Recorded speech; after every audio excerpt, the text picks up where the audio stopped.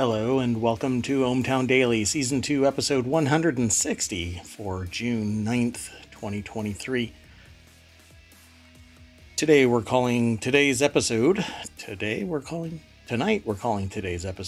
Mike Muted, Collectible Lawsuit Game, B Hotels, and more news. Let's go.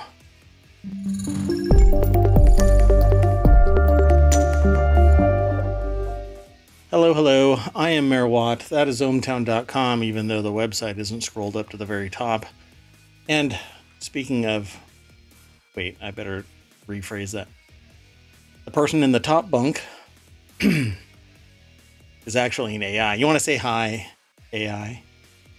Good evening, ohmTown citizens. Oh. This is a new thing.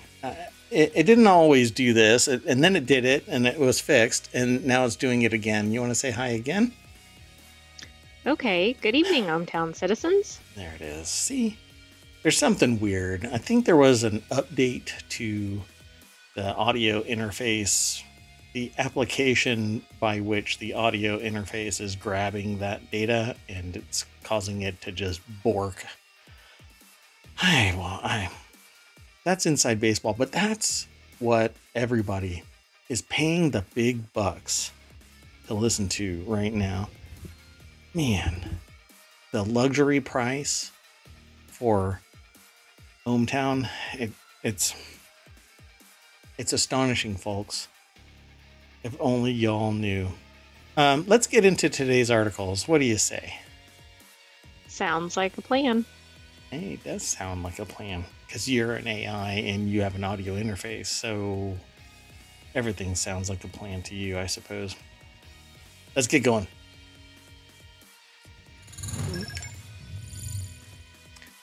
So, the very first article is in the Late Night Geeks channel. And I was just making sure that the audio wasn't really loud. Logitech is killing off the Blue Mic brand. Will sell Yeti and Astro under the Logitech G brand. So, like all good mergers and acquisitions, eventually it becomes a murder, and I don't know who you are, new mic, who dis kind of a thing, where the Blue brand will just kind of fade away. Sun-bleached until it's indistinguishable from another marketing brand. Okay. Logitech bought gaming headset maker Astro for $85 million in 2017 and purchased mic manufacturer Blue Microphones for $177 million a year later. Now, it's merging... Wow. Now it's merging both into the Logitech G brand, which is it's okay. We're gonna lose a possible what do you want to call them? Sponsor? You think? Okay, we're gonna lose another sponsor if I say the rest of this sentence. But anyway, I don't like the Logitech G brand. It's such a goofy... Why call it Logitech G? Because they're trying to distinguish it from, like, Logitech, I guess. Else. But I don't like it either. Logitech G. And then you see just Logi, L-O-G-I, L-O-G-I, whatever. Anyway, it's a brand for gamers and streamers. While Astro will largely continue, the Blue brand is getting axed. Just wait until Astro gets axed as well. So will the Blue Microphones brand go away? Reads a question on Logitech brand merger FAQ. We will be keeping the Yeti brand and moving it under Logic G, which isn't the Yeti brand so much as it was the Blue Yeti. Now it's just a product name called the Yeti. So it says the Blue name will be used to describe our technologies. The answer begins. What? That doesn't make any sense. Yeah, thank you. It does not. Maybe I'm cranky today. You know, I bit into something. I was having lunch and I bit into something yesterday. As a matter of fact, it was yesterday, and I think I hurt a tooth.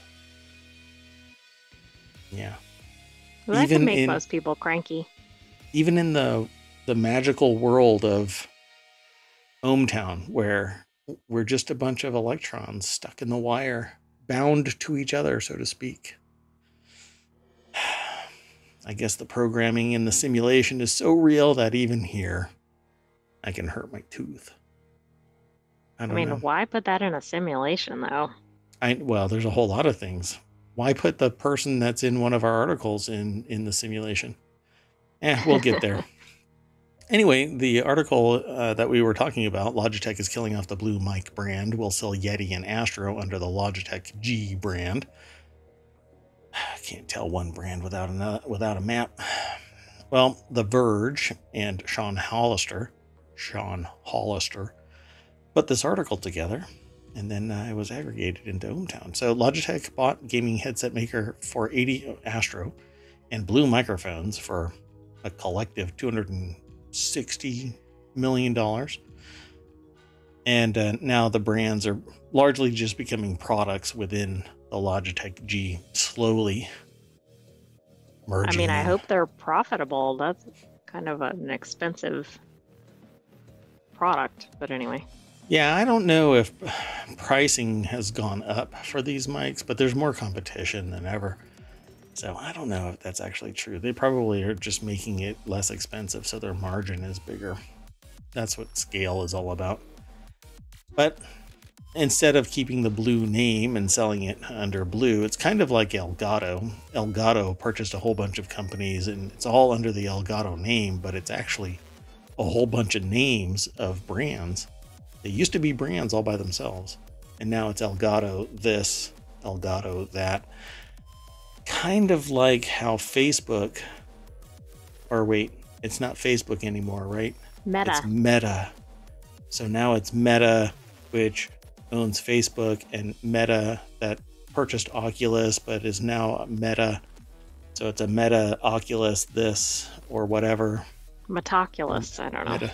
Yeah, they become brands, or I should say brands for products within the overarching brand. It's the, what is it? The steakhouse. Ruth's Chris. Yeah, Ruth's, Chris, Mike's, Bob's, Sonia's Steakhouse. The steak by that time is like that big. It's kind of taquito. Anyway, Logitech's the rivals. more expensive the food gets, the portion gets smaller. Oh, yeah, that's true too. Yeah, the name gets longer and the portions get smaller. That's okay.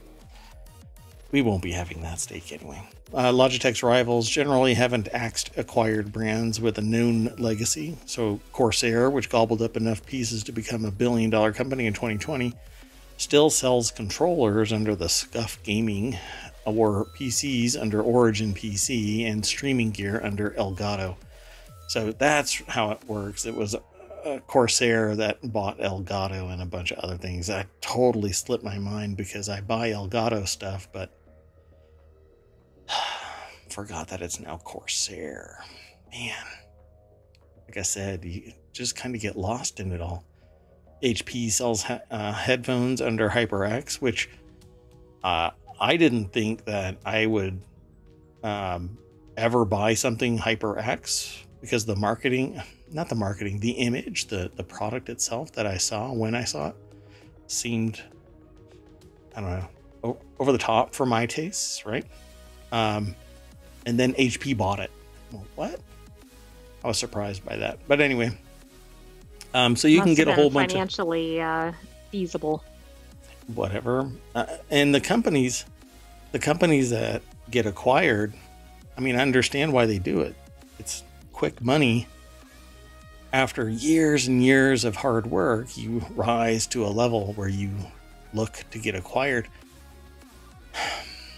What other business does that kind of stuff? Where they ramp up really quick? Like security companies that I've heard about, where they go out and they get a whole bunch of customers in new developments and stuff like that as fast as possible, ramp it up, and then they get purchased by the very company that they are getting the real services from. So like I'll go and buy like ohmTown Security. All right, wait, let me rephrase this. I'll start up ohmTown Security, and then I'll go to a bunch of new home developments and say, I'm ohmTown Security, and I'm selling a whole bunch of security at this price. And we can go more custom if you want to, blah, blah, blah. But that service is actually being provided by a bigger company, and I'm subscribing to their service. And then that bigger company buys me and acquires all these customers. So there's other industries that are like that. And that's kind of like this. Nowadays, it seems like companies are getting really big, really fast by pushing and marketing really big, and then they get purchased. Anyway. I guess it's good for them. Yeah, it's not necessarily good for the consumers. Yeah. Well, let's go on to the next article. Sound good? Sounds great. So this next article is over on the Warcrafter channel, and you can try out Wizard with a Gun, the upcoming survival game about being a wizard with a gun. Oh, I was going to say with a knife. Yeah. That would have been... It would have been funnier because you never bring a knife to a gunfight, but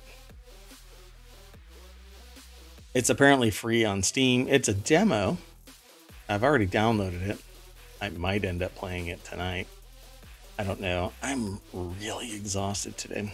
The single player demo includes the beginning of Wizard with a Gun, which sees your wizard arrive in a broken world slowly being invaded by chaos, where you'll collect resources, build out your tower, and with a helpful machine. Let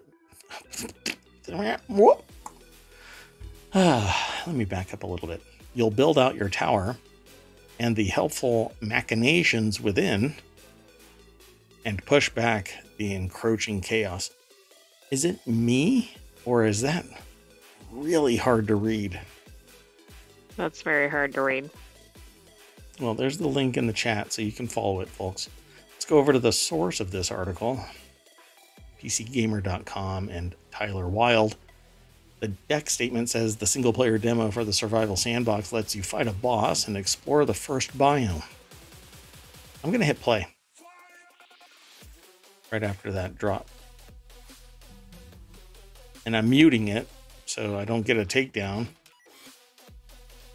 But it sees us slowly push in on what looks like a cowboy. Elf. Got big ears like an elf. Sorry, elves out there. I didn't mean that you have big ears. Oh my gosh. Oh my gosh, that sounded kind of stereotypical. Yeah. Oh. Discriminatory, man. Maybe. Oh no. Marginalizing. And I'm gonna get canceled by elves. I really don't want that. No, I love elves. Y'all are awesome. Oh no, now they're gonna say, what do you mean by y'all? God. And look at the time. Gotta go. So it has these little mutants, alien-looking things that are coming out of portals, and everybody's shooting everybody. Except the alien, whatever they are. The chaos, as it might be referred to as, comes out of a portal. And there's a bunch of people that are shooting guns. And they might be wizards. But you can't really tell. They do look like cowboys with those hats, I think. Yeah. I think it's very Western. Like Wizard with a Gun is Western. It's more like cowboy with a gun. Well, cowboy then that would just be cowboy, I guess. I think they're cowboy wizards. So maybe that'll be the sequel. Halfway through the video, the cinematic stops, and we go into the real world play with it, which is an isometric game. It's I can't really say what it's reminiscent of because there's so many in my head that I kind of merge it all together. But it's more on the cartoony side than hyper realistic side. It looks like What is that? Hold on. Let me pull up. I wish I could pull these out of my head really fast. It's like Apico, that style, Astroneer, sorta. What else? Let's see. It's pretty fun. Core Keeper, yeah, probably Core Keeper would be another one. It's kind of that style. Is it anything like No Man's Sky? No, not at all. I asked Nope. that because that was listed as an alternative to Astroneer. Oh, yeah. Astroneer is the artwork is kind of like this, but the way that you interact is different. It's a fun. This looks like a fun game, and I know that a lot of people online are going to be playing it tonight, I'm sure. So let me pause that real quick. I don't know if this game is listing a price just yet, but I can do that too. I can go to the page.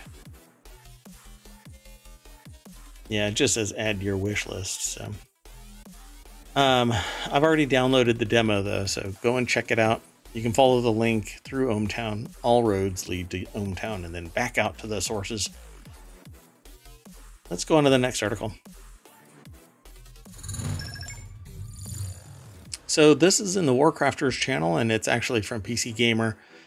I wanted to highlight what somebody else perceives as their favorite games to wish list from the Day of the Devs.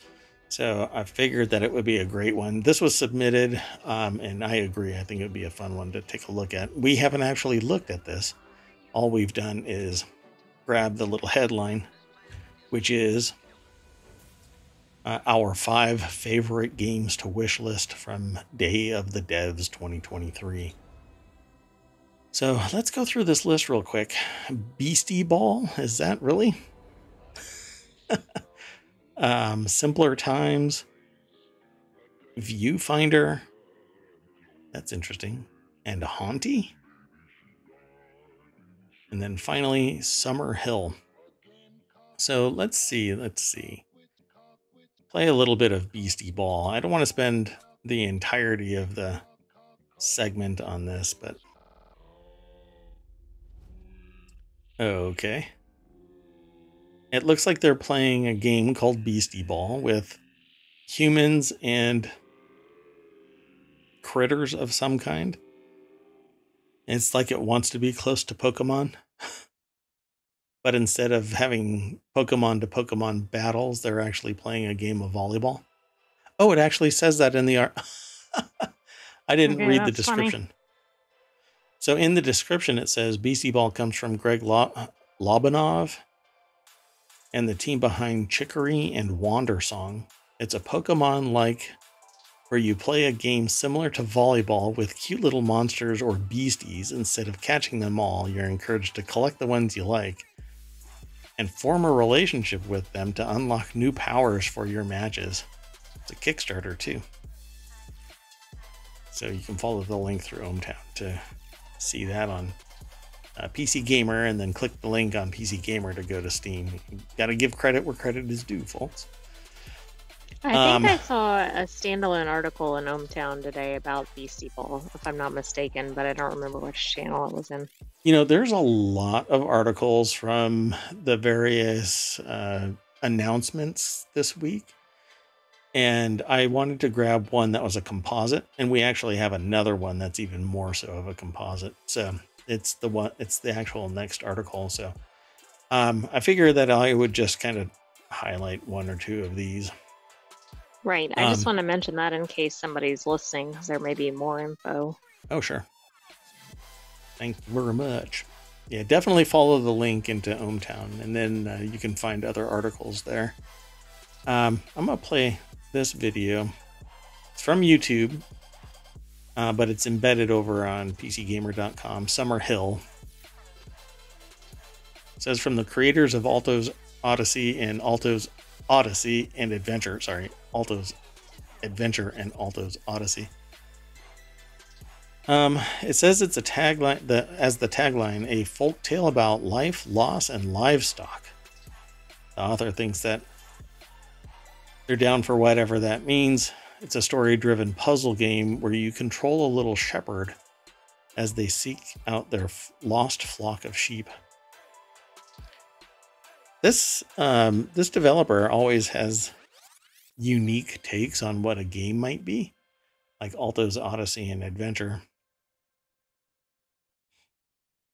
which was basically a side scroller. This actually is a 3D game. And I guess your objective is to route your sheep through an archway, because that's when the line or the game ended. This teaser trailer ended with them routing their sheep under the arch. That sounds kind of appealing. Yeah, it's a chill game. I don't know. And that's pretty much what I'll be playing here on ohmTown. Other people might play something else, but yeah, that and Diablo 4. But never mind. There, maybe even PoE 2. Path of Exile 2 is kind of like Diablo 4, different in its content, but that resolution, that world building, PoE 2 is massive. Anyway, don't want to get too sidetracked. We got a bunch of articles that we're going to talk about. So that was the our 5 favorite games to wishlist from Day of the Devs 2023. And that comes from PCGamer.com and Tyler Culp. Let's go over to the next article. So this is the composite one. It's over on the Warcrafters channel. It is from PC Gamer as well. Every Summer Game Fest 2023 trailer and moment you should see. It says if you want to watch the full 2023 Summer Game Fest showcase, it's archived on YouTube. I actually watched it live and talked about some stuff, but not the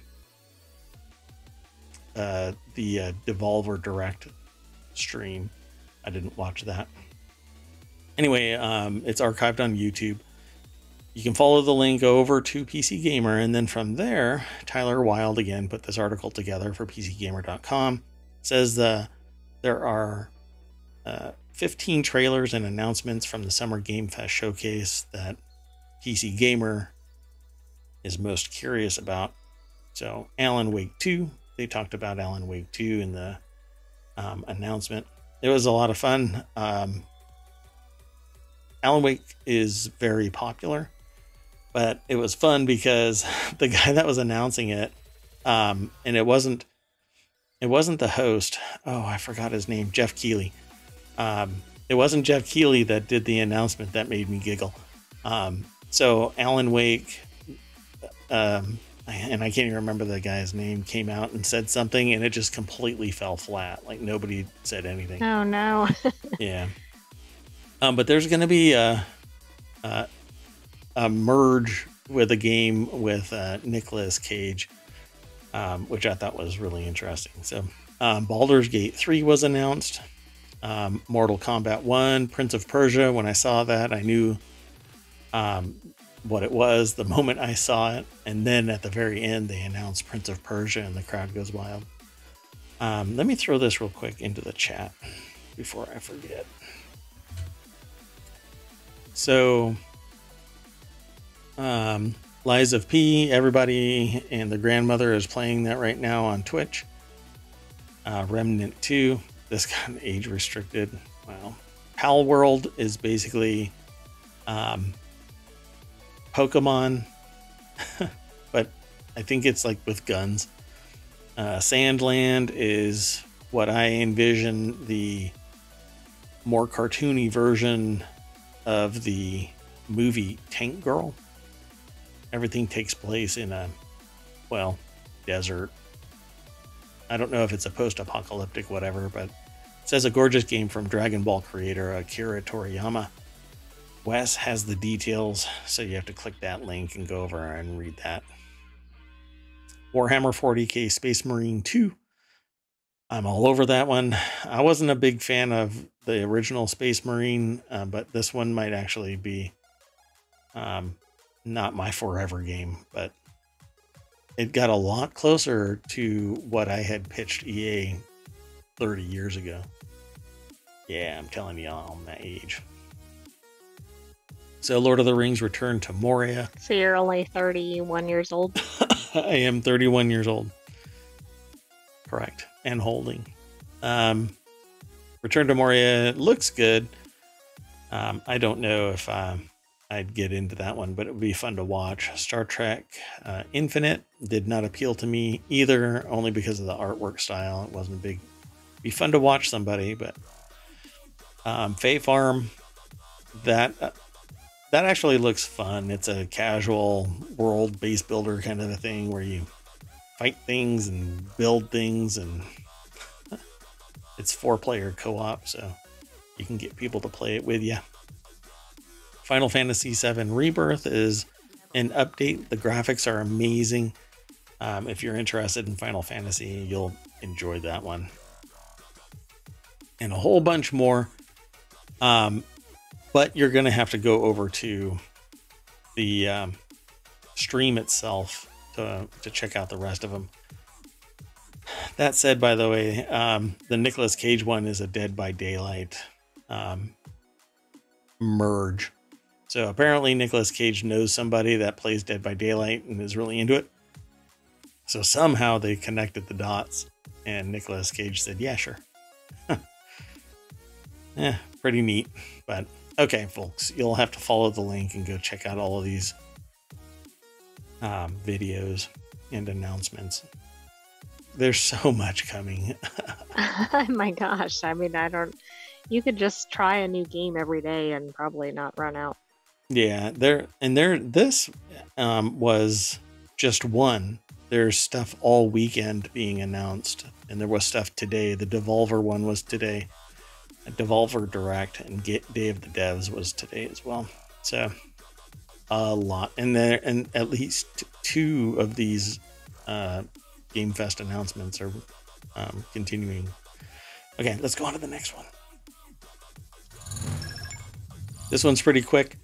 Are you planning to buy Apple Vision Pro? It says, wow, what a week. We knew Apple mixed reality headset was bound to be revealed on Monday, but Vision Pro and Vision OS still made a boom at the WWDC keynote. I don't know about boom. My perception was a shrug. I was thinking like a funk. Or a gasp when they saw the price. Let's go straight over to the website where this is aggregated from. 9to5Mac is the source. Zach Hall put the article together. There's already a headband replacement on the market right now, a leather one. I'm sure that there's going to be other things right here, like this face gasket thing could probably be aftermarket produced. Some other feature in it, more personalization or whatever. And everybody was making memes about that huge sheet of glass. If you take it out of the box, it slips out of your hand. Smash. What do you think I the hope cost? Not at that price. Yeah, exactly. Just that pane of glass is probably $1,200 because it's a single piece and curved. It's laminated, from my understanding, a whole bunch of layers to produce what it does. That ain't gonna be cheap. You better get insurance, folks. $3,500. I think that it's amazing technology, but $3,500 is not something that I can justify. I don't see results. Do you?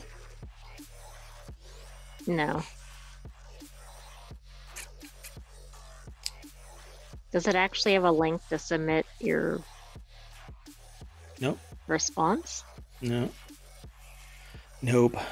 I think it's just asking the rhetorical question, and then people post into the comments, are you planning to buy Apple Vision? Planning? Yeah, in version 2, when it's $1,000 and not $3,500, and still has the same functionality, and there's a market that supports a non-proprietary battery pack. This is a hard line from this power.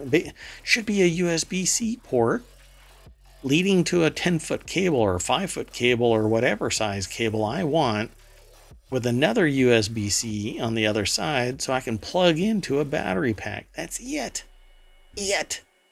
That's it. I just want some swim goggles. I don't think that these are IPX rated anything. In fact, I suspect that if you bring these near a high moisture, high humidity area, they might bork. Because this is down here is a vent that pulls air through it with fans. This thing is going to be going whirr for 2 hours, and then you're going to have to shut down and go and get your other battery that's charging. Who was it? Possum. Possum, has been a regular. The show is kind of late right now for them, I think. But so Possum came by the chat and said that really all you need are 2 of these. So one is always charging while you're doing something with one, and then you just hand off. Like you go grab your other one and you pull that one off and put that one on, and it transitions over so I can keep on streaming without having to worry about multiple battery swaps. So it's a $7,000 solution. I mean, it might work, but it's not very cheap. Yeah. Yeah, it just doesn't make any sense to me, but okay. I mean, it's beautiful tech. It's all high quality, just spectacular solution. It really is. It is what I want, right? It's what I wanted 5 years ago before I got the bug of streaming really in the streaming hooks are in me. And all I want to do is stream. It's not a phase, Mom. But I've been wanting to do this for 10 years. I was just doing other things and I couldn't do this. But when I wasn't doing this, what I wanted was to be able to just put on VR glasses, goggles, headset, whatever you want to call it, swim goggles, ski goggles, and display my monitors, right? So I got 6 monitors. I've said this like more times now in the last 4 or 5 streams than I've ever wanted to in my life.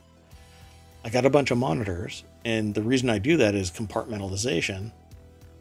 But with a VR headset, I can just throw apps wherever I want them, multiples of them, and sit there and work on the documents.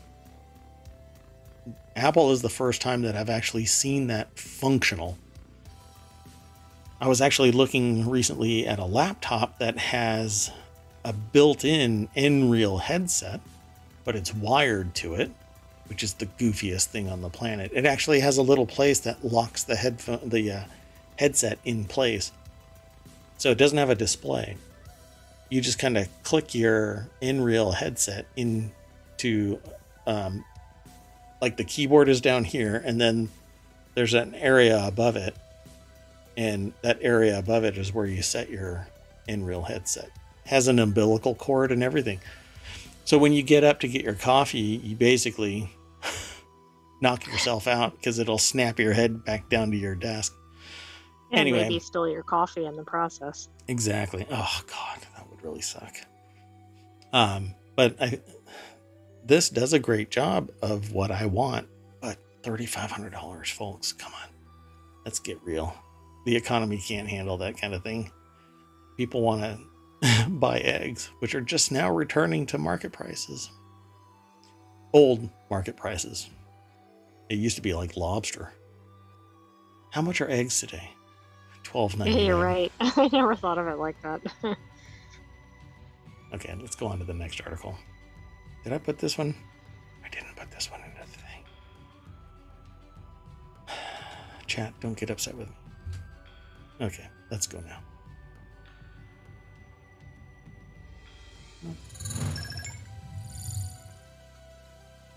So I didn't know if I wanted to talk about this because season 4 of The Witcher is about to drop, and it's the last season that The Witcher will be around before it changes from the old Witcher, or Geralt, I should say, to a new one because Henry Cavill is switching to Warhammer 40K.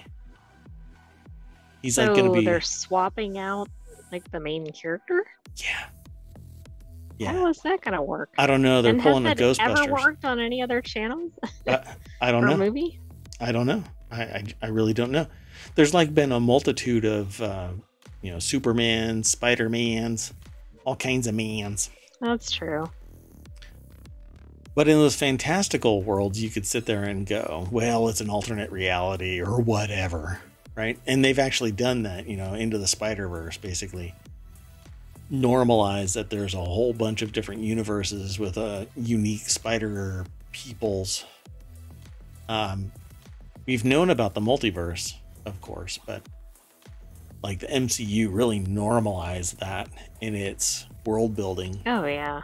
Whereas The Witcher is just what The Witcher is, a fantastical place where these people stamp out magic, or evil magic, bad magic.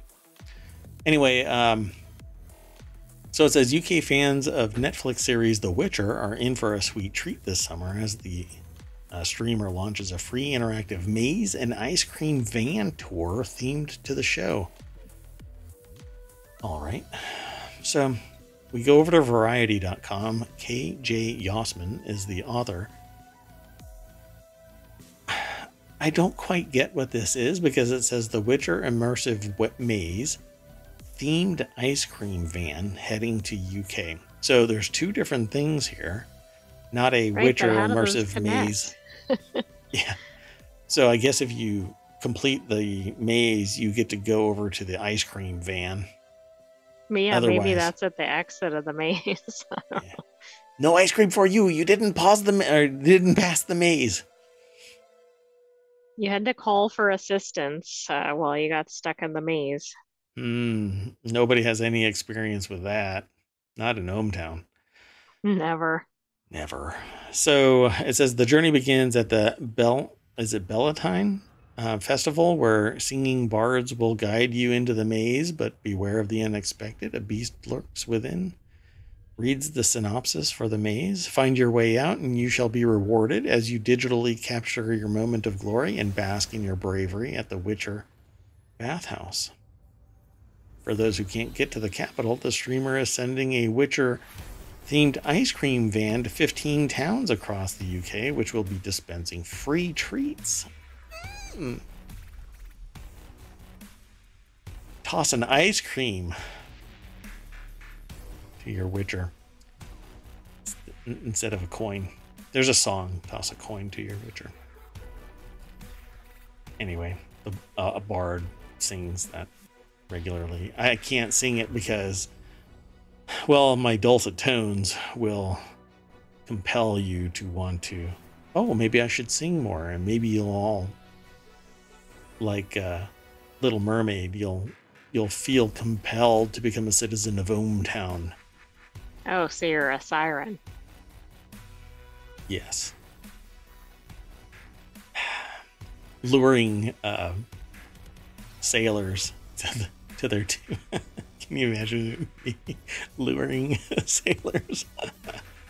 That's funny. Anyway, I can wear that little clam bikini. Oh my goodness, this is going come bursting out of the water onto the rock, and I would be like Orca, but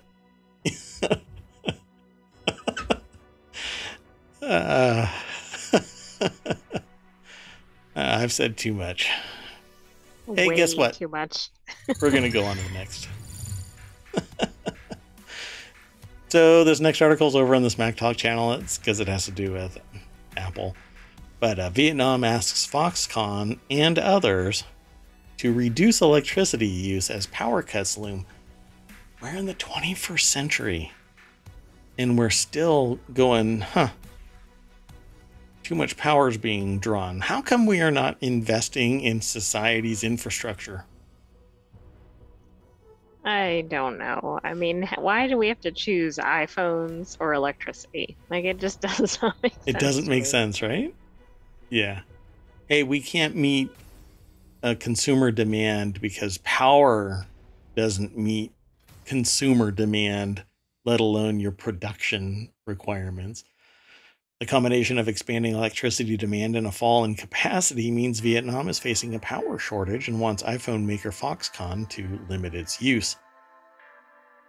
Unbelievable. Let me throw. I didn't throw that in either.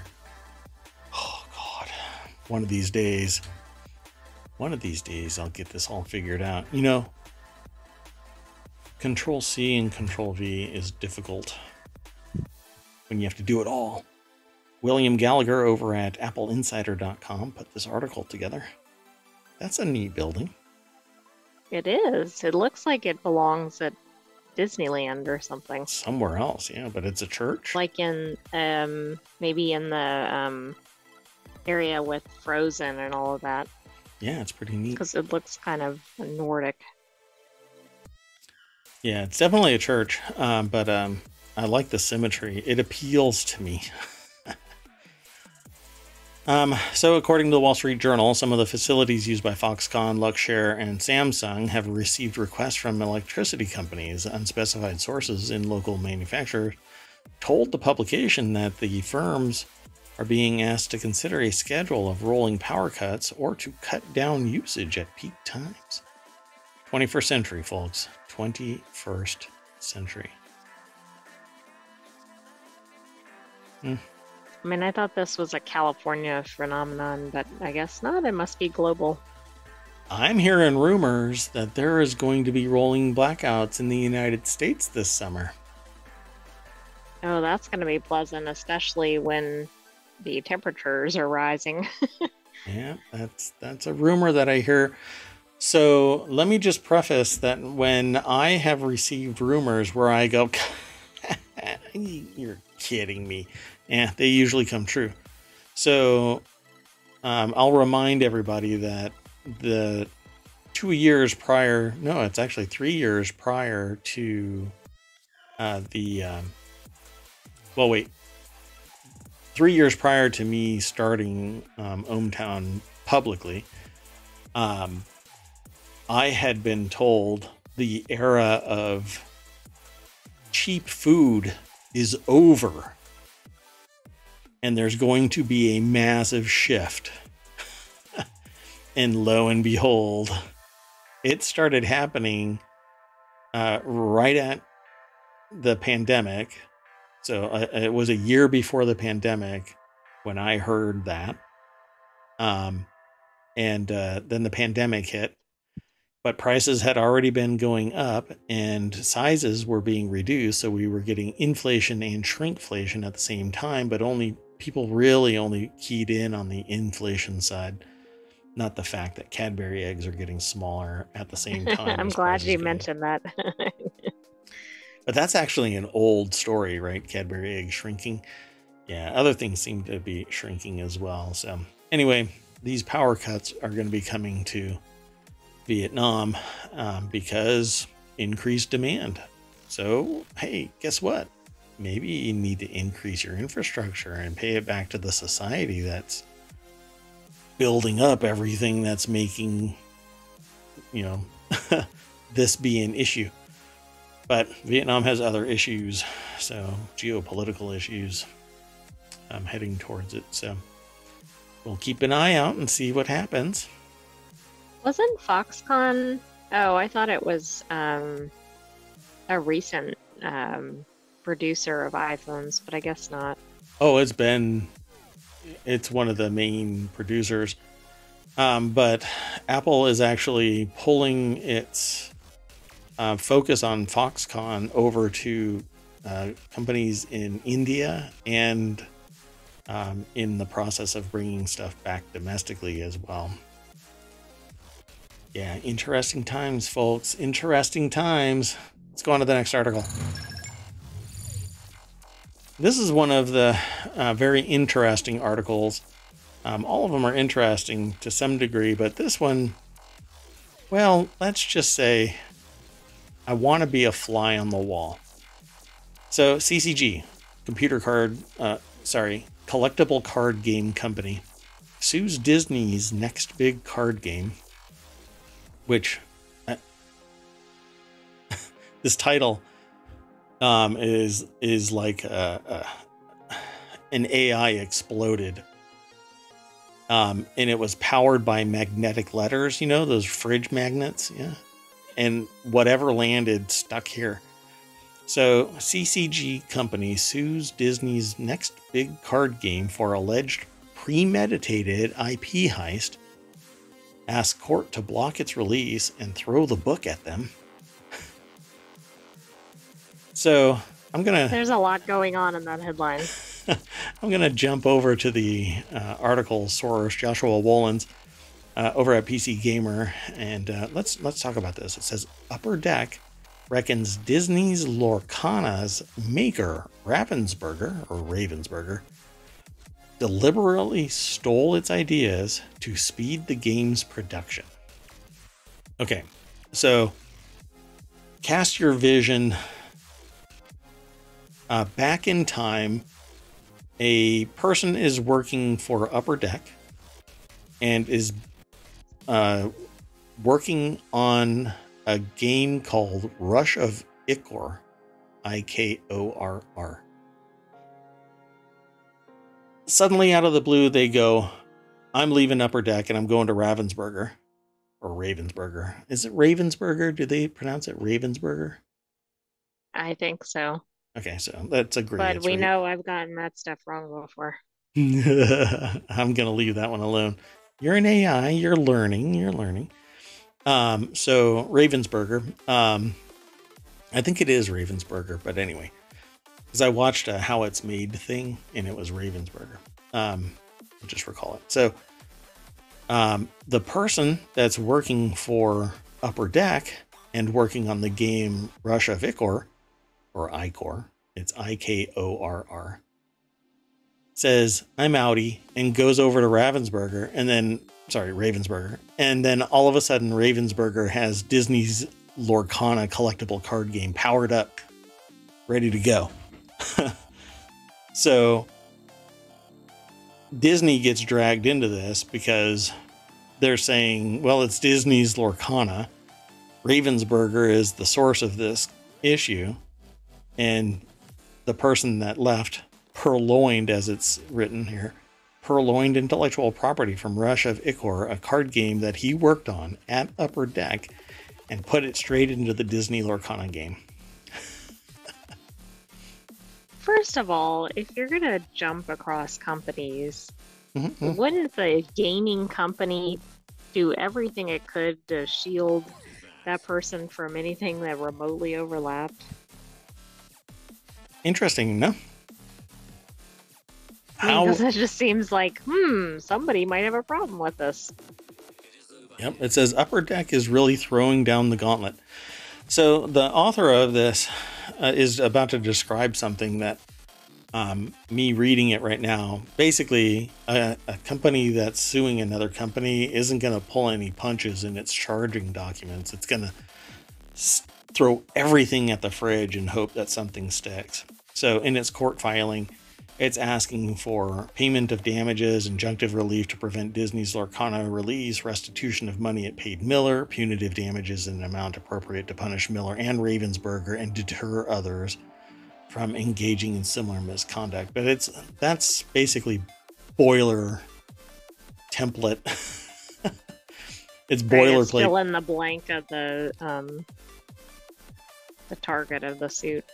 Yeah, it's basically designed to have your 14 attorneys, when they sit down on the other side of the negotiation table, be able to reach into their quiver and drop just all of this on there and go, you know what?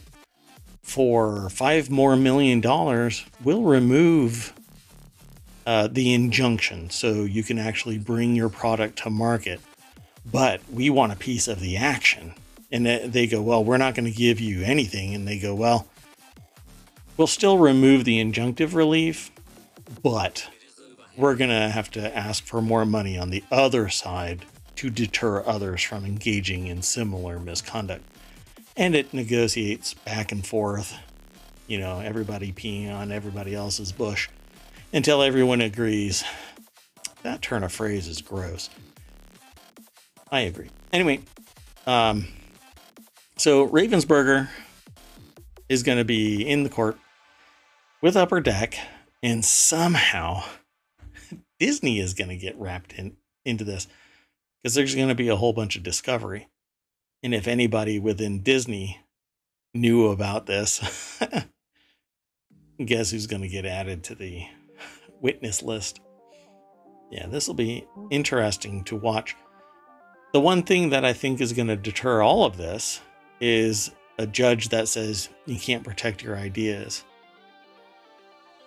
And if they're an artist working for Upper Deck, unless they pulled stuff from the Upper Deck servers and utilized it wholeheartedly in the new product, Disney Lorcana, which I really doubt they can,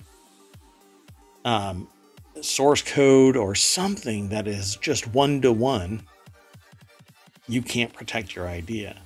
Even if you're coming from a competitor to another company, you know, it just doesn't work that way. Again, you can't protect an idea.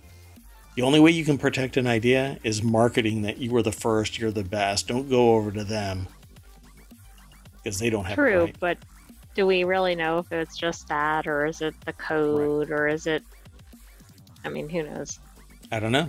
But they're phrasing it, deliberately stole its ideas to speed the game's production. I think that's the journalism piece of it, though. I don't know if that's... You think so? I mean, I don't know, but that's what it sounds like. Like they're talking about it more generally than... I mean, it's not an above the law or something like that. Right. So maybe it's because they're a layman and not necessarily speaking the Queen's English. Maybe. Again, I'm just guessing. We need to come up with a better name because the Queen's English actually has like an actual, it's English, but we have to come up with lawyers' English, you know, the arcane language of law, something grandiose. Us commoners can't conceive of the totality of the arcane language of law. Of litigation. What is another? We got to come up with more stuff. Anyway. Should I just move on to the next article? I think so. Otherwise, we're going to have dead air where we go, Let's go. I love this one. This is an interesting one. It's in the Warcrafters channel. OpenAI is being sued by a Georgia radio host because ChatGPT accused him of a crime he did not commit. This sounds really familiar. I think that we mentioned this and we were like amazed that ChatGPT just like dropped somebody's name accusing them of some crime that they didn't commit. This can't be the only one that we've talked about. Well, anyway, in April, Australian politician Brian Hood sued ChatGPT company OpenAI after the chatbot incorrectly identified him as a criminal. I think we talked about this. I think you're right. I think we did too. And we were wondering, like, oh, this guy is going to, like, go bananas, going to sue. And we even before this happened, we said, you know, OpenAI is going to do something, or ChatGPT is going to do something, and they're going to end up getting sued because they created the environment in which the actionable impact was conceived, constructed, deployed. Now the company is being sued again, this time in the US for similar reasons. ChatGPT identified radio host Mark Walters as being accused of embezzling more than $5 million from a nonprofit called the Second Amendment Foundation, an accusation that's never actually been made. God. But what amplified it? You know, if ChatGPT just did something, and it spit it out to me, right? Let's say when I do a search about Mark Walters and it spits out a bunch of BS, see, I don't just grab it and print it, right? I read it, I go and I look for additional information. A lot of the journalism stuff that we aggregate into ohmTown, I have some experience, or the AI has some experience in the topics, so we know that it's well within the bounds. And anything that's accusatory, we would sit there and go, can this really be legit? Let's do a quick search while we're on the air, while we're streaming. How did this get amplified to where somebody could feel that they were negatively impacted? Because that's the only thing that really matters. It's the impact on the reputation and the financial harm. So let's see. But I mean, it would take so little to have some alleged harm, right? Because all it would take is the one person that mattered. For example, your employer or your spouse, or see, somebody that read it and then made an assessment about you. Like I've had something like this present itself where somebody had a perception of me and may have been talking to somebody, and if I ever catch wind that that person is saying this negative thing about me based on false information, misinformation, their own internal bias, whatever it is, and it impacts my business, my reputation, the public perception of me, then they'd be dragged into a courtroom kicking and screaming and forced to make a public and very overt apology because my reputation is fundamental to me.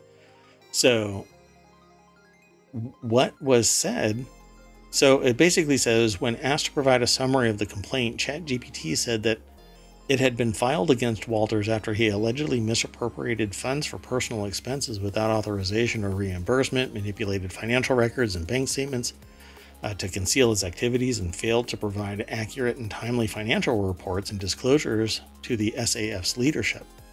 But none of that is true. ChatGPT literally made it up.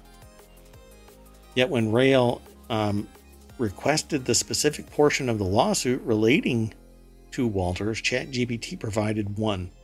He then asked for the entire complaint, and again the chatbot delivered. The problem, according to Walters' suit, is that all of it was a complete fabrication with no resemblance to the actual Second Amendment Foundation lawsuit.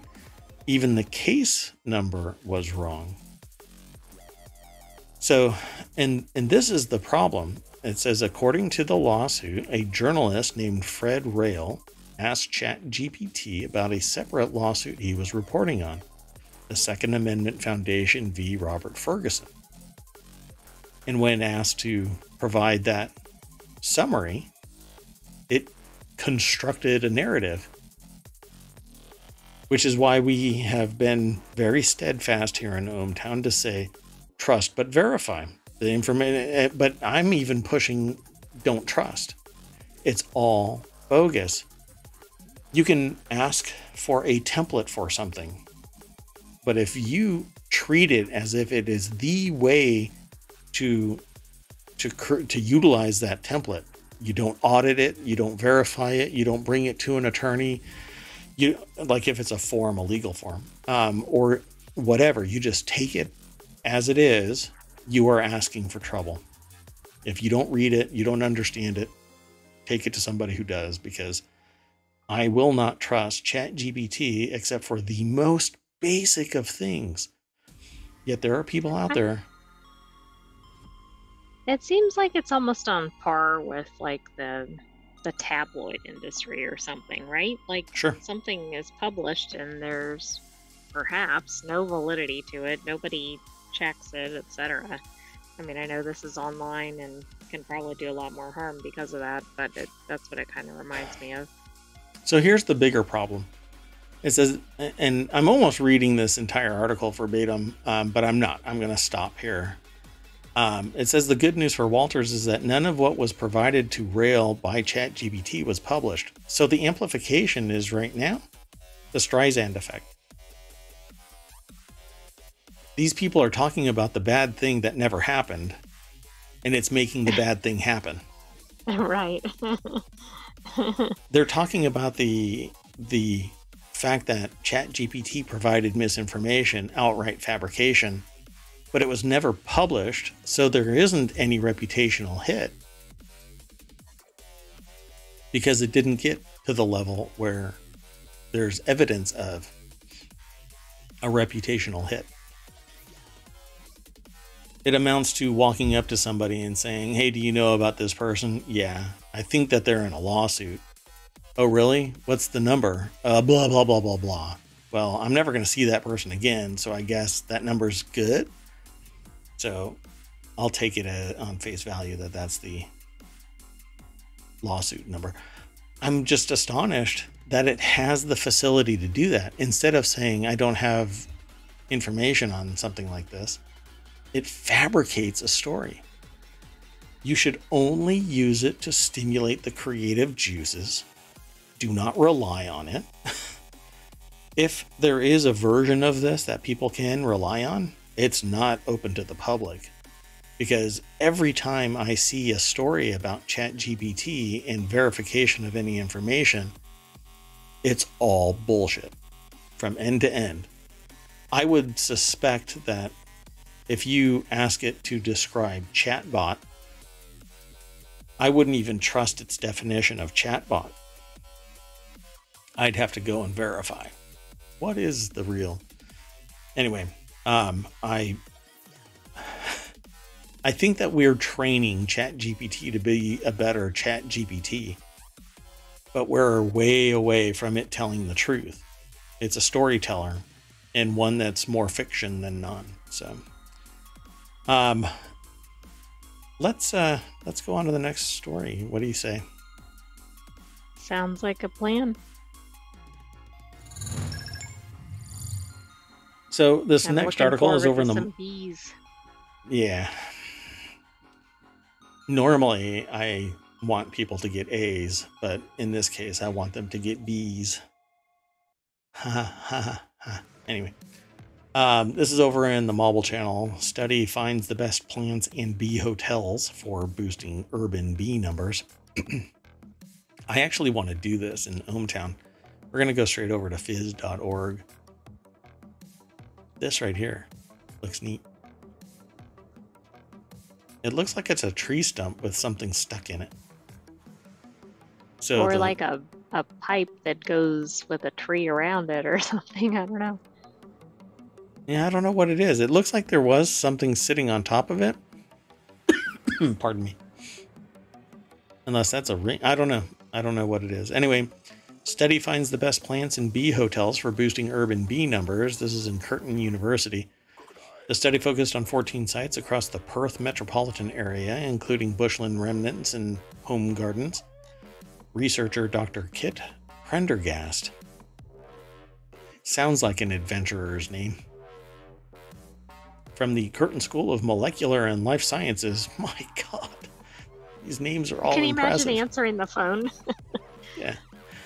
Hello, I'm researcher Dr. Dr. Kit Prendergast. I think that's another kind of phone call. I merged Kit and Curtin and said kitten. So from the Curtin School of Molecular and Life Sciences, I took that from being an impressive quote to being, dear God, shut up. Right? I need to throw that into the chat to the other articles. Oh my God. And this article, the one we're actually talking about. I have to keep looking at my keyboard because it's a split keyboard and I never know exactly where it is. Anyway, the research helps homeowners, landscapers, land care communities, and councils with a top 10 species to plant. It says, although urban areas often have a diversity of flowers compared to natural habitats, many of these flowers are exotic species. So I guess the bees don't really know, like, hey, let me go hang out with those plants. By meticulously recording thousands of interactions between bees and flowers, they identified the top 10 flowers that attracted the highest abundance and diversity of native bees. This is all a quote, by the way. Apparently. It starts a quote right there. I don't see where it actually ends. Anyway. I think it goes for 2 paragraphs. Yeah, but then it refires that quote. I know, it's an error, but... Man.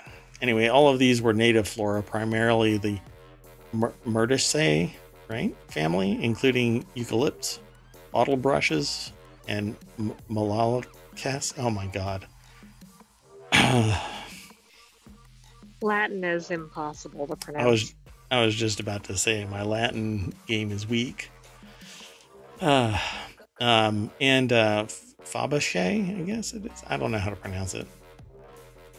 I think it's Fabaceae. Fabaceae. Oh, you have to do the right inflection on the right syllable. Anyway, native pea plants. Let's just move on. Remarkably, these top 10 plants were visited by 70 to 80% of all native bees observed during the study. So now you know. Eucalypts, bottle brushes, Malacas, God, Fabaceae, pea plants. Damn it. Anyway, that's what you got to plant. And then you're going to get honeybees. But it says, they said, although bee hotels have been used for bee conservation for some time, their impact has rarely been assessed. Furthermore, the commercially available bee hotels lack proper design informed by research. Well, pat yourself on the back there, buddy, that you got scientific review. It's important. I totally understand that. But man, you could cut that with a knife. That was a little bit too thick. You're a dummy, is what I'm trying to say. You're just a big dummy. Ill-informed, ignorant ass. Anyway, based on extensive research of existing literature, they took the matters into their own hands. That's right. It can't get done right. You got to do it yourself. Designing and installing 120 wooden bee hotels across the 14 study sites in Perth. Each hotel featured nesting holes ranging from 4 to 10 millimeters in diameter, according to Dr. Prendergast. It's like there's secret consonants in there. Across 2 years, the data showed that native bees preferred the smaller diameter holes over the larger ones. And my bee hotels attracted 24 different bee species, which is a much greater variety than any Australian study. This person. I think they am. They're very proud of their work. I'll just say that. I'm gonna give them the number one. Doesn't it sound really cocky? Like you all suck. It does come across that way. I hope that they're really, really chill about things and they're not this cocky in real life. Anyway, it published in the Pacific Conservation Biology and Urban Ecosystems. The research papers are titled Native Flora Receive More Visits Than Exotics from Bees, especially native bees, in an Urbanized Biodiversity Hotspot. That's the title? And a second title, Checking in at Bee Hotels, Trap Nesting Occupancy and Fitness of Cavity Nesting Bees in an Urbanized Biodiversity Hotspot. That's cute, the checking in at bee hotels. They could have just left that and make it just that. They're a sesquipedalian. No, because that's not large words. That's a whole bunch of short words, little words. No, they're loquacious. Loquacious. Well, that's not necessarily written, but... That's just verbal, talking a lot.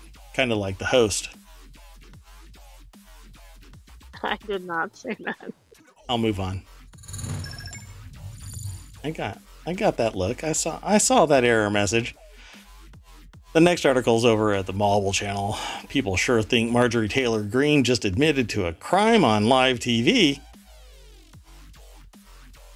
The title, not the title, but the snippet says the conspiracy theorist lawmaker described doing something that's generally not allowed. So over at HuffPost.com, Ed Mazza is the author of this and starts out, Rep. Marjorie Taylor Greene raised eyebrows with a claim that she made during a TV interview on Thursday evening. Greene said that she read a document inside a SCIF, which is a secure, sensitive, compartmented information facility. Basically, it's anything that air gaps you from communicating with whatever the contents is outside. You go into a SCIF, you consume what you're going to consume, and when you exit the SCIF, you shut your freaking mouth. If you're going to talk about the content within the SCIF, you talk about it within a SCIF with people who are also read in on the contents of that particular session's compartmented information facility discussion. You don't run through the halls of Congress going, I was in a SCIF, and this is what we talked about. So, well, it gets worse than that. I've actually read this when it was getting submitted.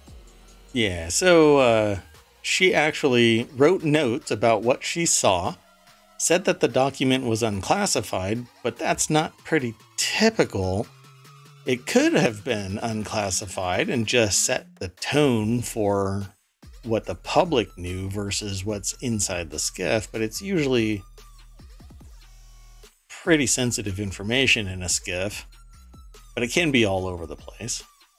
Anyway, what you don't do is document what you did in the SCIF and then disclose it to people. In the national media. Yeah. I mean, it's even frowned upon generally, as far as I know, to even write what you've done in a SCIF. That, hey, you don't even tell people, hey, I just came out of the SCIF, and you can say, I just came from a meeting. But if you say SCIF, then it gives, basically, it's ego stroking to sit there and tell people that you were in a SCIF and that you were reading these documents and blah, blah, blah. And here's the bigger issue within this. The conspiracy theorist, as it's written here in the article, is saying that it's documents about Biden and some type of bribery or whatever thing. What does she actually say? It's a document that all of America should be able to see, but the FBI is stonewalling. It has to do with, let's see. Anyway, I can't. The way that it's written is really kind of meh. It's about a bribery allegation that the Republicans are making against Joe Biden. A sitting president, and they're saying that he's been bribed, but not providing any evidence. Meanwhile, in the exhale of this, they are saying that going after Trump is harming the electoral process. Are you out of your freaking mind? First off, if there is something in this, the reason why it's in a SCIF is so that it doesn't get leaked by idiots, because a person like a sitting president probably needs evidence, because the last time a sitting president was accused of something, even with evidence, they used their authority to impact the their public perception. Manipulating people by saying, well, I'm the president and I can do whatever I want. Meanwhile, the followers of that president are sitting there saying, we're becoming a fascist nation under the Democrats. No, that's not how it works. So, if there is evidence, then present it. Freaking present it. But there is no evidence. It's all bogus. Anyway. So, did she commit a crime? Probably not. We don't because really know because we don't know what information she got, what she wrote down, what it really what the was. Yeah. classification was. Right. I think she did based on what she said, but we don't really have a lot of information. Yeah. Well, I'll remind everybody ethics is the smallest chapter in every single onboarding process, every single institution, every single, except for law, where the code of conduct is the ethics and the moral compass for the Juris Doctor. They're supposed to follow this and not, they would never, anybody who is practicing in law would never have done anything like this without risking getting disbarred. The moment they come out of a skiff and say, hey, I documented a bunch of stuff that I learned within the skiff, they would have been disbarred. Because there's absolutely no reason to violate the integrity of the skiff. It's in there for a reason. But what do you expect from wingnuts? Not much. They literally wing it. All right. Last article. This one's over in Late Night Geeks. How AI art killed an indie book cover contest.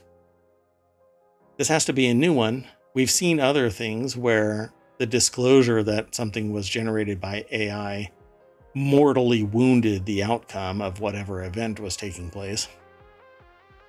So science fiction and fantasy authors are struggling with AI generated media and formulating strategies to deal with it. I wonder if like the Dystopian Story Writers Guild of America, I don't know if that actually exists or not, but I wonder if they would like take the person out and just delete them publicly for violating the integrity of the guild's charter to not use AI, and because it's like dystopian future, blah blah blah, they rule with an iron fist like a dystopian government. I can't find a dystopian themed association, and there might be one, but that would have been funny.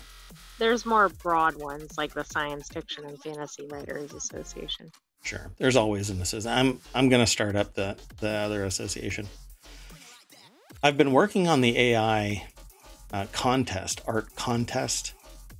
but there's others that have gotten traction to the point where me doing one, it would have to be small, part of Reality Hacker, and I don't have enough people that are really involved with Reality Hacker, at least not yet. I'm working on it. Anyway, this article is over at theverge.com by Mia Sato. How AI art killed an indie book cover contest. Science fiction and fantasy authors are struggling with AI generated media and formulating strategies to deal with it. Apparently, Bob the Wizard's cover was a hit. In May, it won the Self-Publishing Fantasy Blog Off, or SPFBO. Is that kind of like the... what is that thing called? NaNoWriMo? Oh, right. I guess so. An annual competition run by author Mark Lawrence that highlights indie authors in the fantasy genre. I would love to do that. What do you say, folks? Wouldn't that be great to have a short story contest? And I don't know what somebody would get compensated for this, because it's all over the park. You know, writers' rates and stuff like that. Book rates. Right. It might just be the honor of being selected. Which, when you talk to anybody in the industry, they go, you got to get paid. And then there's so many of these contests that it's just writers' credits, you know. I got published. So let me back up a little bit. It says the book cover for M.V. Prindle's Bob the Wizard shows a coiffed man in sunglasses, smoke dancing from his mouth as a gray, ominous sky swirls behind him. A small fairy-like creature flutters nearby, and the folds and shadows of Bob's jacket and beard fade into one, while a green key hangs around his neck. The book tells the story of a shotgun-wielding ex-garbage man on the hunt for his family's killer, the chase winding through a mystical world. That actually sounds like Wizard with a Gun. Yes, it does. I wonder which one came first. I just found another lawsuit pending. Just kidding. I don't know. Anyway, but the victory didn't last long. The same day the winner was announced, readers and fans on Twitter were questioning whether the art was created, at least in part, using AI tools. The incident highlighted a growing crisis of trust in science fiction and fantasy publishing. How about a crisis of trust in general? In a world where AI-generated media is common, do you know the work you're looking at was made by a human? And I counter with, well, if you can't tell the difference, does it matter? Huh. Anyway, SPFBO's cover contest explicitly outlawed using AI tools, and the winning artist, Sean Moss, initially insisted that he made the art himself. See, the lie is probably what did him in. Actually, just using the AI is what did him in. Well, right, because they said up front, look, don't do this. Yeah, and then lying just really harms your reputation. Now, not only are you violating the rules of the competition knowingly, but you're a liar as well. Anyway, let's see if that's what it turns out. So he even shared a trove of documents and Photoshop files that he said proved the finished product was his own. The finished product is the key ingredient here. Readers found the evidence was unconvincing using a Photoshop layer and files the artist had shared. Twitter users scoured the archives of Midjourney, a generative AI system, and found images that matched elements in the Bob the Wizard cover. The username that created the images was even spotted in a file name. The striking cover art, it seemed, was simply a collage of Midjourney outputs. That's why I mince no words about it. I use Midjourney to create the thumbnail art over on YouTube. Why?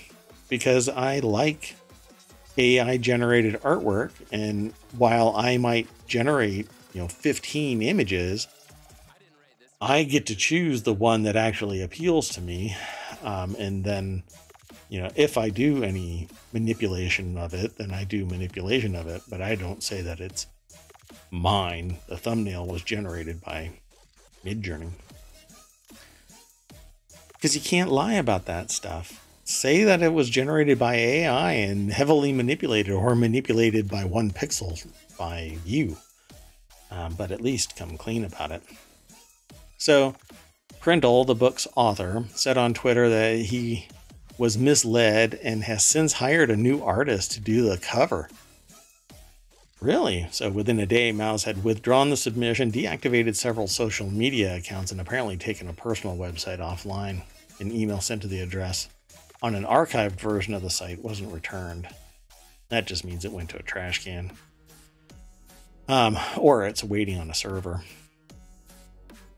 So they've woken up to compelling evidence that the cover was at least partly AI generated, breaking the rules of the contest, Lawrence wrote on his blog. So in addition to having been withdrawn, it's now also disqualified under the existing rules. So there you go, folks. There's a whole lot more, giving greater context to what this saga, self-described saga, is. Did you see that based on this contest, people commissioned this artist to do other work? So that's also now an issue. The first artist, not the second one. Right. Interesting. See, the bigger problem here is that even if it is AI generated and then manipulated by an artist, no matter what, it was AI generated, which means you can't get a copyright. And the only thing that is really hobbling this is the courts. I truly believe that if I use AI and I pick the artwork that's generated based on my prompt, the prompt is my brush. If I redo the prompt, it gives me different context, different artwork. And if I want to use that instead of one of the other 15, it's just the same as me painting over a canvas. The difference is I don't have the mechanisms in place, the time, the dedication, the commitment to learning how to paint, with oil paint, to do the level of artwork that's generated using the tools of AI. So I have absolutely no problem as long as I say it was used or it was created using AI. I should still be able to copyright it. It's an embodiment of work that's created by my context that I gave it. Now, if I say I painted this digitally with Photoshop and Illustrator and 15 other tools, and I never mention that I used AI, I'm a liar. So I Well, and will. then that's putting the author at risk, right? Because then they're Right. using your artwork and. Right. But right now, none of the AI work can be copyrighted, even though it is a creative work. It just happens to be constructed by proxy of the generative AI. Well, this will continue to be an issue until AI generated work can be copyrighted. And I think in time, that's exactly what will happen. I see no other way around it.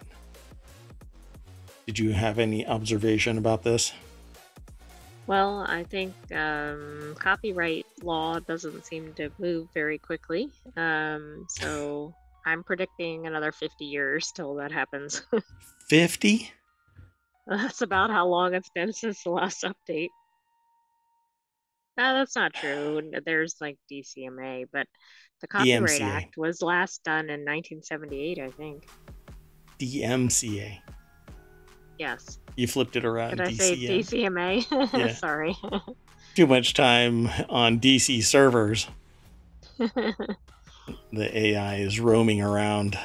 You're supposed to stay in ohmTown. Just don't tap into the Reddit API. Otherwise, it's going to be $20 million a month. Oh, yeah, that'll be a little pricey.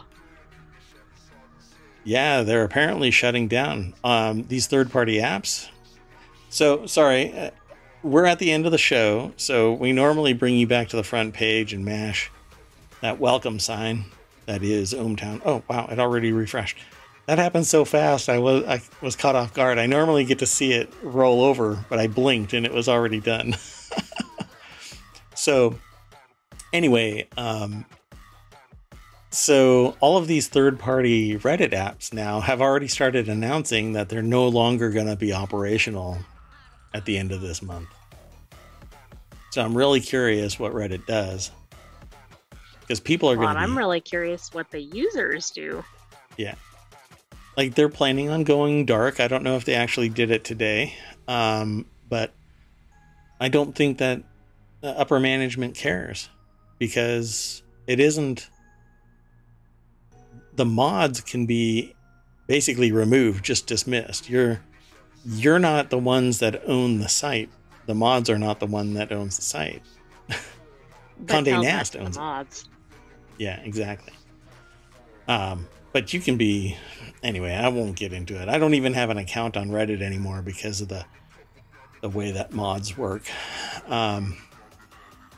So what's really going to happen? Are they going to what do you think? Do you think that they're going to do what Twitch did and back away from the initial constraints, the initial demands?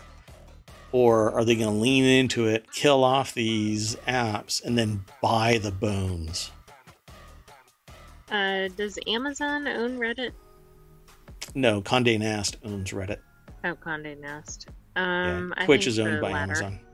I'm sorry? I think the latter. So you think that they're going to kill off the apps and then buy the bones? How? That is what I think. I don't know what will happen, but I think this is too large. I don't think they necessarily go in the direction that Twitch did. Right. Yeah.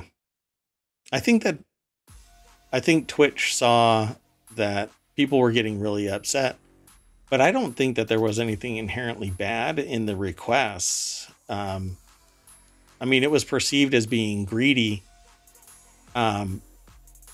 But the reality is they should have probably put that in place to begin with. I think the problem is people got accustomed to certain things and then they want to change it after the fact. And then part of why they might have wanted to be there to begin with was they liked the arrangement. That's usually the case. Whenever there is a financial change, that's when all hell breaks loose. And when you have one that really does have the ability to impact millions of dollars worth of personal profit, as opposed to funneling that profit through a third party. See, now there's another company out there in the blogiverse. Maximum Fun is a consortium of podcast. It's a podcast owned consortium. And the way that it works is if you want to advertise on a specific podcast, you can just select that's the podcast you want to advertise on. And so the money goes, or I should say a bigger chunk goes to the podcast that you chose, that you selected. So if Twitch wants a piece of the action, then what Twitch should do is say, if you want to advertise on this specific streamer, they get 80%, we get 20%. We facilitate all of the taxes, the processing, the babysitting, all of that, and do a value add for the streamer. Become an actual service provider to the streamer, a value add that allows the streamer to operate their business with less friction. But there's all kinds of weird things, people are bent out of shape about the analytics. I never know who's actually in my chat unless they actually say something in my chat. But I get a report later on saying that there's a bunch of people in the chat. All right. They may come and go, but I still want to know when they're actually in my chat. I have no idea. So my point is the businesses need to focus on the things that empower the streamers or empower the community to generate content, to provide content for others that are only going to consume and thus be the ones that are being marketed to. Because me as a content creator, ads aren't being sent to me. I'm not watching the ads. The people that are watching me end up watching the ads. So what do you want to do? You want to facilitate me as a content creator as much as possible and hope that I draw people in. Yeah. Twitch is the big dog on the block, so they'll figure it out, but I didn't really have a problem with what they were doing. But maybe it's because I don't have, a $10 million a year contract with an advertiser for me to do a burn-in ad. And but I would, if you're all interested in that, you can advertise. Just send an email to mayor. You gotta stop getting rid of all these potential sponsors. Yeah, I have to not be snarky when it comes to the news. But I have a hard time cheerleading for Hyundai in whatever state that was that had 14-year-olds doing metalworking at midnight. Oh, Alabama. Yeah. Oh, no. I'm thinking of the car factory. Yeah, that's it. The car factory, yeah. Oh, I thought you were talking about the meat packing. There have been too many. There's too many children working in... Yeah. Yes. Which one was it that... where I'm like, hey, we can have a child chimney sweep again. Yay! Everything. I think that's when we did the meat packing article, but I'm not sure.